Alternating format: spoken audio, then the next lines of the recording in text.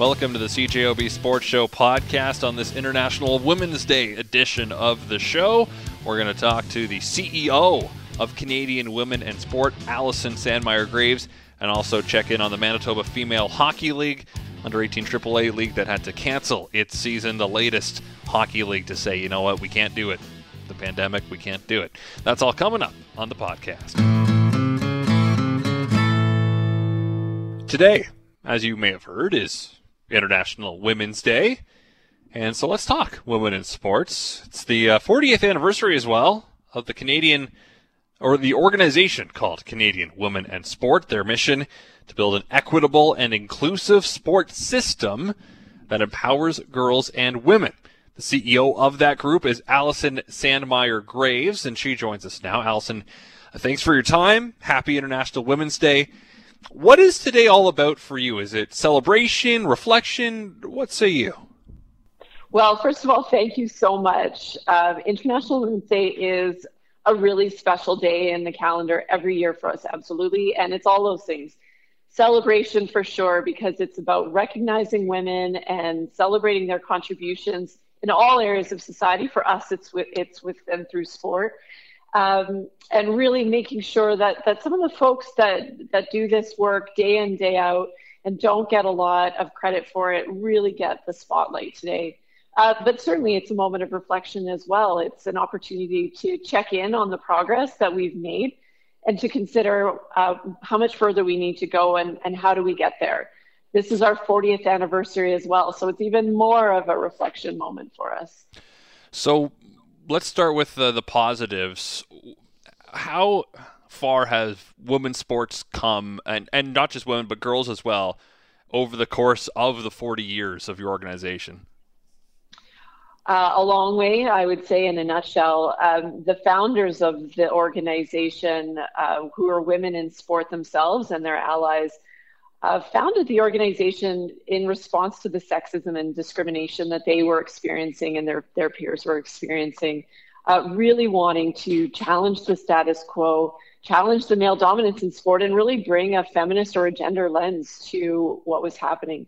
At the time, though, as you can imagine, that was a pretty foreign concept, and a lot of their work was about convincing people that there was a problem, convincing people to care about it, and advocating strongly for solutions and a space for women and girls where they could be safe, welcome, and included within sport. So if you fast forward to today, definitely some of the same issues remain. There's no doubt about that. But has there been progress? Absolutely. And we see just even over the course of the year, which was full of pandemic, that women are still breaking barriers in the professional sports space. And women are increasingly sitting at those decision-making tables throughout sport and shaping the direction of sports. So lots to celebrate for sure, but we're not settled. We're not satisfied yet. There's more to go. So what are some of the hurdles that exist right now, just beyond the pandemic, just in a normal, there's no pandemic, what inequities exist for girls and women in sport? Yeah, I find it helpful to look at some of the stats, which really start to give you a bit of a picture of what's going on. So we look at, for instance, girls' participation in sport, and we see that starting in early childhood, they start off really similar, but their paths start to diverge. And by the time girls are in their teen years, they're dropping out at a rate of 3 times that of boys.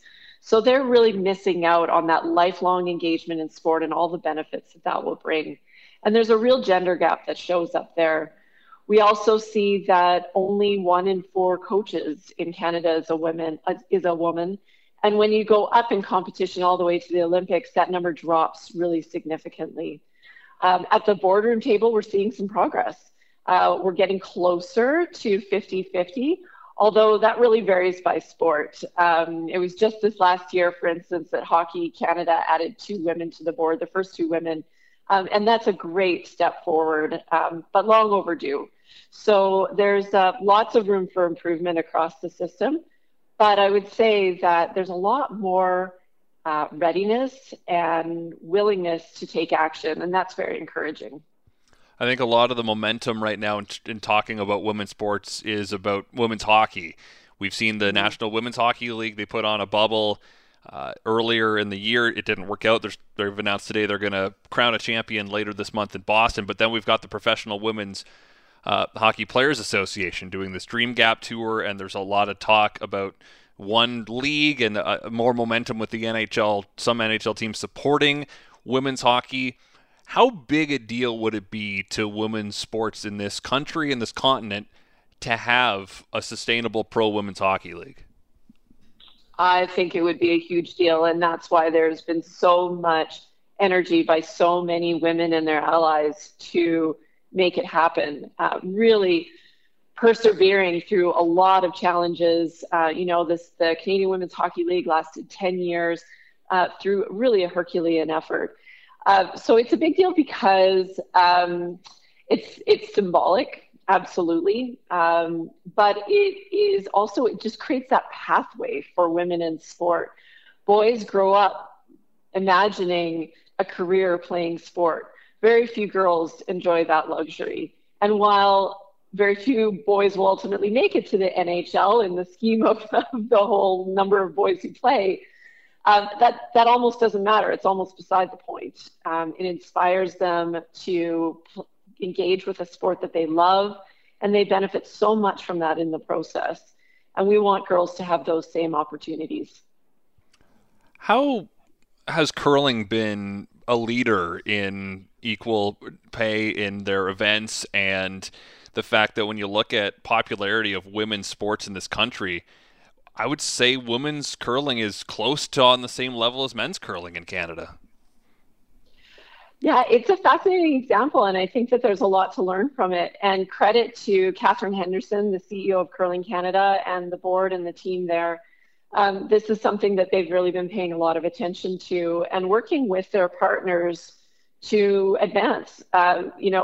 Pay wasn't equal in at the top levels of curling up until a couple of years ago, but that's the story everywhere.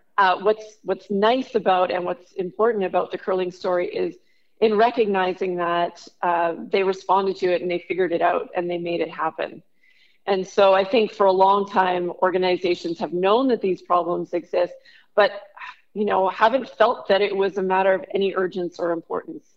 And we're seeing the example with Curling Canada that they're recognizing it and they're figuring out how to move equity forward.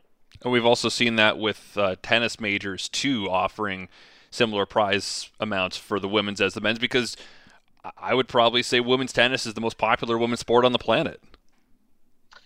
Yeah, and again, they're really setting the standard. I was just on a call with Stacey Allister, who has been such a force in women's tennis and helping to bring about equity in that space. It's remarkable, though, how many sports don't start from a place of we should do this and let's figure out how to make it happen. A lot of energy gets spent arguing why it doesn't make sense. And we've seen that with the women's soccer in the US. So we're really optimistic, though, that leaders increasingly understand that gender equity builds better sport, that it is important for the growth of their sport and the sustainability of it. And there's tons of research to support that. And to really recognize that there is a strategic advantage to equity that they can be seizing on if they make these moves. Back to women in power positions, would a lot of these issues be easier resolved simply if more women were in positions of power? I think that there is a clear case for that, absolutely.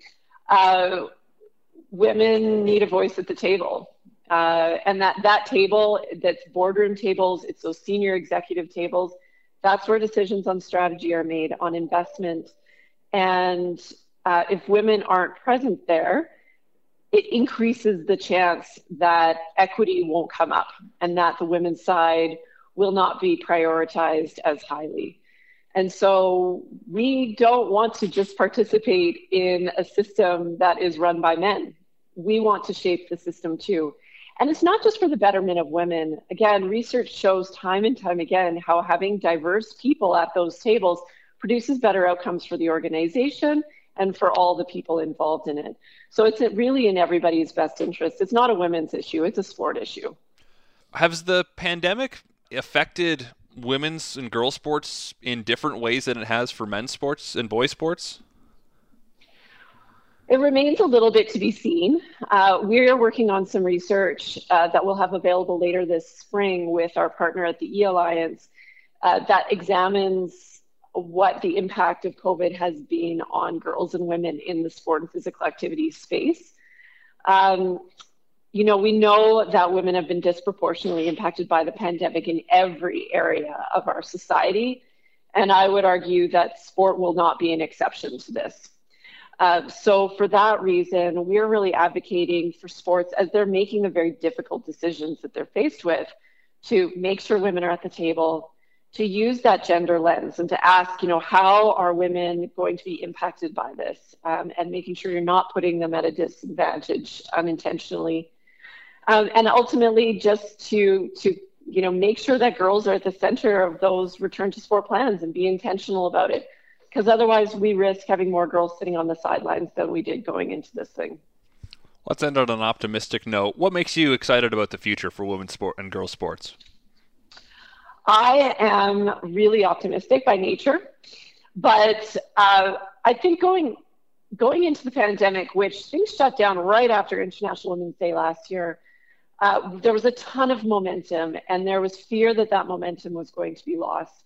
I think a lot of things happened over the last 12 months that have given us reason to hope. Women breaking barriers all over the place, really successful tournament play in the women's leagues, investment from media and from corporate sponsors, and a lot of organizations working with groups like ours to identify how they can move forward. So lots of really positive things going on behind the scenes and out in the public that just tell me that people care, they're ready to move on this, and we're going to see the results of that, I'm confident. Well, thanks for this, Alison. Appreciate your time tonight. Again, happy International Women's Day, and hopefully we have many positive stories to talk about in the future. Thank you. I hope that as well. I appreciate you helping to tell this story. Let's take you back to October 28th, 2020. The Winnipeg Avros beat the Eastman Selects 2-0 in what ends up being the final game of the Manitoba Female Hockey League Under-18 AAA League, because like many leagues, they were shut down because of Code Red, and it just took too long, I guess, to get things going again. We're joined now by the league president, Brad Kirk. Brad, welcome to the show. Thanks for joining us tonight. Thank you very much, Christian, for having it. It's a real pleasure. So the decision recently to shut things down, I guess you really didn't have another choice, did you? No. We, to use the hockey phrase, we dragged the puck as long as we could on making a decision. But you know what? It's beginning of March, and this order lasts 3 weeks, and really no visibility as to when games will be allowed. So it's a pretty big stretch to go from only allowing 10 players on the ice or 20 players on the ice, and that to having full out games. So we just didn't see a light at the end of the tunnel and had to make the call. How difficult a decision was it? Incredibly difficult. We really want to get these girls playing. That's the best thing of the league, and with any minor hockey program, is getting them on the ice and everything that you can do when you're on the ice and in the dressing room and stuff like that. And it was it was a tough decision, but I think everyone knew that the writing was on the wall on this, but doesn't mean that, there's things they can still do over the course of the next while. But I think declaring a league champion probably isn't fair, I think, on all the teams and all the girls themselves. From a developmental standpoint, this pretty much, lost season. You had a few games in October, but it's more or less a lost season. What will this do to the players? I think, there was things that they could do developmental-wise. Every team was kind of unique in some of the things that they were able to do, workouts and that. And they weren't able to get on the ice and that sort of thing. But, I think a lot of these girls, you have 3 years in our programs. At least there's some that get 4 if they're bantam age when coming in. they have that opportunity to develop and showcase and hopefully for those that want to move on to the next level, whether that be a CIS, NCAA, ACHA, or whatever it might be, or even other programs. I mean, we've had girls that go on to play baseball down in the States, right? So I think there's opportunities for them, and because every team across the country is facing the same thing. Girls are there's other ways that they can go through and develop their skills and promote themselves and look for opportunities after the season. In the meantime, Hockey Manitoba last week unveiled its new return to play plans. As you mentioned, I believe up to 10 players at once can be on the ice. You can't play games, but you can have 10 people on the ice together. Have players been taking advantage of that new order? Yeah. Some of the teams were booking ice. I think starting, it may have even been starting tonight or tomorrow night. It sort of depends on the facility and what's available. And so I know for sure there was teams that were going to be taking advantage of that. Getting on the ice at least a couple of times a week, and having that opportunity over the course of the next 3 weeks. And I imagine. Sorry, go ahead. Yeah, just really to get on the ice and a little bit more than the one-on-one.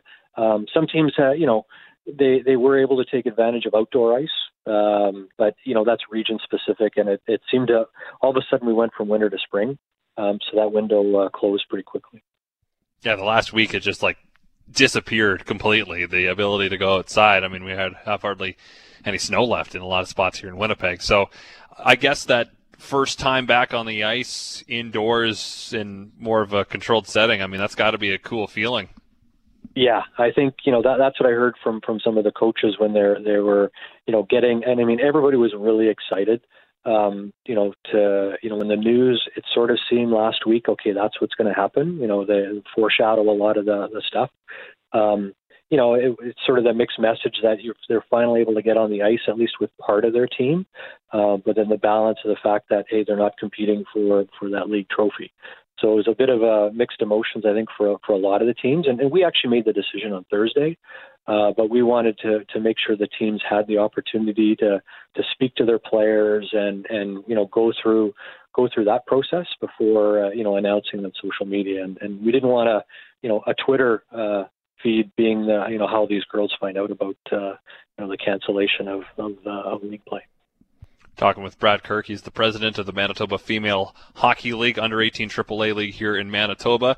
Brad, for those who may not be as familiar with the league, how many teams do you have? Where do you play out of? And how many players are in the league? Yeah, we have 8 teams in our league. We are spread across the province. So we don't have a team in the Norman region at this point, but we do have Eastman, Interlake, 2 Winnipeg teams, 1 in Pembina Valley, Portage, Central Plains area, Westman, and Yellowhead. So it's spread right across the province. And right now, I mean, on average, we have about 150 players in our league, with about a third of them being in sort of major age, and then a third is generally how it's split out. And the players in your league, where do they often go from here in terms of their hockey career? Yeah, they a whole variety of places. We do get some players going down into the States to play, Division I or Division III hockey. There's a few that go down to the States as well to play in the ACHA, like Minot State, for example, picks up a fair number of our players. And there's CIS, University of Manitoba, picks up a number of our players. And out in Brandon as well, Assiniboine Community College as well it was a big spot. If you're out in the West, we do have a number of players go to play for Regina, and points, farther west than that. A couple go down east, and then there's a number that make a choice that they're going to continue on with local schools and maybe don't want to go through the college university program and play in the Junior Women's Hockey League. And Manitoba is one of the few provinces that actually have a phenomenal under-21 league, and so they take advantage of that as well.